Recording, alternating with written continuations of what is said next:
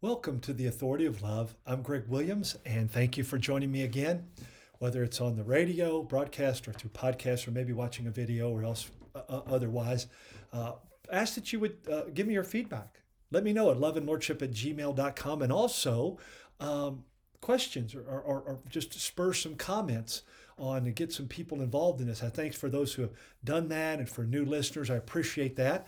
Remember, you can listen at wjmm.com, the podcast tab near the upper right, and the Love and Lordship links today and the previous 2 days. But you can get more than that if you go on to loveandlordship.com, and you will see our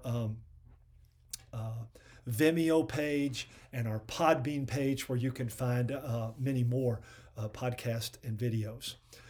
I hope you've enjoyed, and even more so that you've been challenged and blessed by this week's messages on how we are called and commanded to love God and others in line with His Word and covenant order. If you're listening on the radio, encourage others to join us. If you're listening on the podcast or videos, share that with others if you would. Appreciate that. Now, with that said, I want to say this: boy, oh boy. Yesterday's message prompted some responses. I knew it would. We talked about submission and the key tip or command to building good, godly human relationships. You don't talk about submission in a fallen world, especially in our culture, without getting some pushback. However, God's word is the final say, so I'm going to stand firmly on that and help all that I can to walk in it, as I've been doing for over 35 years. God has blessed it as I knew He would, because He is always faithful. And if we stand on His word as the author, as the authority, it will work. Even when we stumble and we're not faithful, He's gracious, but He wants us to continue to grow in that. So building off of yesterday's foundation tip of, if you didn't hear it, it's Ephesians 5:21. Again, you can go back and listen to that. Submit to one another out of your humble submission and reverence for your Lord. Now, I paraphrase that, but it essentially says, submit to one another out of reverence for Christ. You see, with that as the foundation, today's focus and tip, if you will, and as promised, is entitled, and we might have a few new listeners today just because of this title, Toothpaste and Toilet Paper. How's that for some alliteration and for a great, you're thinking, what kind of tip are you going to give us about relationship? Well, if you've been married more than a week, you probably have an idea of where I'm going with this. And if you haven't, and you haven't run into it yet, good for you. That's fine. But there's a lot of great lessons on that come from the way we handle toothpaste and toilet paper and dirty laundry and dirty dishes and things like that. So as promised, we're sharing successful marriage and relationship tips that can help us build stronger, godly relationships, and especially marriage and then family that ultimately strengthened Christ's church. Some of them are thoughtful and abstract, but important in building on the good foundation. Others are practical that we can apply to see the positive changes that help us. And some are both. Let me change the way I'm thinking about it, so I change the way I do it, right? From many of our The Authority of Love messages, we've got to remember and apply Christ's teaching and modeling of love and the covenant order and priorities found in God's Word. It's interesting how it always works so much better when we align with His truth and not our version of it. Now, again, I didn't say it's easy. You have to work through that, because naturally I don't want to do it that way. Nor do you. The Bible tells me that. But when I find Christ and I'm walking with Him as Lord, the Holy Spirit gives me the power, the strength, the motivation, and the correction and guidance to do so. So as I mentioned, I've entitled this tip, Toothpaste and Toilet Paper. Now, as you scratch your head and squint your eyes and reach to click to another radio station or the next video or post podcast, please don't. Aren't you at least a little intrigued that I might share something from toothpaste and toilet paper that will improve your relationship, and especially the highest of human relationships, marriage? There's a lot about toothpaste and toilet paper and other things that can make or break a marriage. And as I said earlier, anyone married more than a week knows what I'm talking about. Let me ask you, then you can discuss it with your spouse or maybe soon-to-be spouse. Do you squeeze the toothpaste from the bottom, or does it matter? Does it matter? Huh. Do you roll the toilet paper from the top or the bottom? One more, just to make the point. Are you a clothes dropper? Or do you fold and return, neatly hang, or make sure they land squarely in the laundry basket? Got your attention now, right? Important stuff here. And by the way, Jesus squeezed from the bottom, rolled from the top, and always put his clothes where they belonged. To which many spouses would say on that last issue, sometimes clothes just belong on the floor. I hope you're laughing and not crying at that one, okay? Because I know it can create some major rifts. I've heard it. Now, obviously, I jest about Jesus and toothpaste and toilet paper. Pretty sure they didn't exist in his days on earth. But the clothes, well, you get the idea. At least I hope you're starting to get it. Here's the reason it matters. While you and your spouse or future spouse can strongly defend your stance on these life-altering issues, the following tips related to these and many other items sets the tone for a successful and thriving marriage. Here's quote or tip one. Marriage is not about your being right or wrong. It's about being different, and that's a good thing. Two quotes and some scripture will help us with this. Former Asbury Theological Seminary professor and author Dr. Dennis Kinlaw said of all his studies, and he was a world-renowned Old Testament theology professor. That's a lot of study. Of all his studies, one of the most difficult was marriage, but it was also the most rewarding. And he settled on this profound definition. Marriage is a union of differences. That's profound, and that's our tip.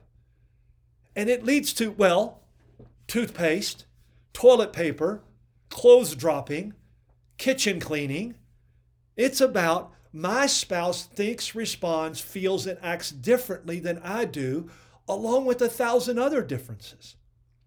How do I deal with all this? Well, I'm glad you asked, and it's going to reinforce the need for this next quote and tip, if you will. Here it is. The great marriage counselor Jay Leno. Now, some of you listening may not know that. Older listeners will. He followed Johnny Carson on the Late Show, Tonight Show, right? And was very successful. But he wisely stated, the key to a long and healthy marriage is that honestly, there's nothing worth fighting about. And I think he's celebrating, at least in the last year, this year, or the next, his 50th anniversary to the same woman in Hollywood. Think about that. So here's the quote again. The key to a long and healthy marriage is that honestly, there's nothing worth fighting about. Really? Really? For the most part, when we accept that we're not dealing with my right or wrong, just different, we approach it from a much better perspective. One of grace, care, humility, and love. Your spouse above you. Learn from him. Ladies, learn from her, men, rather than correct them according to your standards or differences. See, my right or wrong can be problematic. James 4:1 says that oftentimes it actually is. Where do the arguments and quarrels and fights and dissensions come from? They come from the selfish desires in your own heart. Not right or wrong according to me, just different. As God designed it, literally and for good reason. You see, Jesus said it this way in Matthew 19:4, quoting Genesis 2:25. Have you not read that he who created them from the beginning made them male and female? How much different does it get if you haven't noticed, right? Not just physically, but mentally, emotionally, relationally, communicatively, right? By the way, there's all the answer you need for gender dysphoria. There are only two genders, and God has a great purpose in it. It's not about being right and proving the other person wrong. Whether toothpaste, toilet paper, clothes dropping, kitchen sink, or anything else. It's about being different and learning from each other. And I promise you, if you're willing to work through this based on yesterday's tip, submit to one another out of loving submission, honor, and reverence for your Lord, it is and will be a great thing in your life and marriage. If you'll take these first tips to heart, it will help you with these and all other crucial issues, right? I say crucial, air quotes on radio or podcast, if you see it on the video. These crucial issues before they become really bad problems. And it will go a long way to your building a godly, healthy, and fulfilling relationship. You see, that's God's design and His desire. Let's work to do it His way. How about this? Share some of your crucial issues and what you learned about yourself, your spouse, or your future spouse if you're not yet married. loveandlordship.com. You can go there, send me something there, loveandlordship@gmail.com, or you can message me on Facebook at the Love and Lordship page. Share some of your crucial issues and what you learned. Let me close with this, food for thought. Imagine how much more energy and self-control you'd have if you tossed aside the 95 to 99% of disagreements and arguments that don't really matter because you're working to build a great relationship rather than prove you're right. Now, that same self-control and energy can be properly focused on the 1 to 5% of issues that do need to be worked through to make your relationship even better and more fulfilling, and you know how to do it better. Again, join the conversation on Facebook or loveandlordship@gmail.com. Let's keep it going as we continue with more on building godly relationships, marriages, sexuality, and family. Remember, sexuality in God's design only happens in marriage. One man, one woman for life.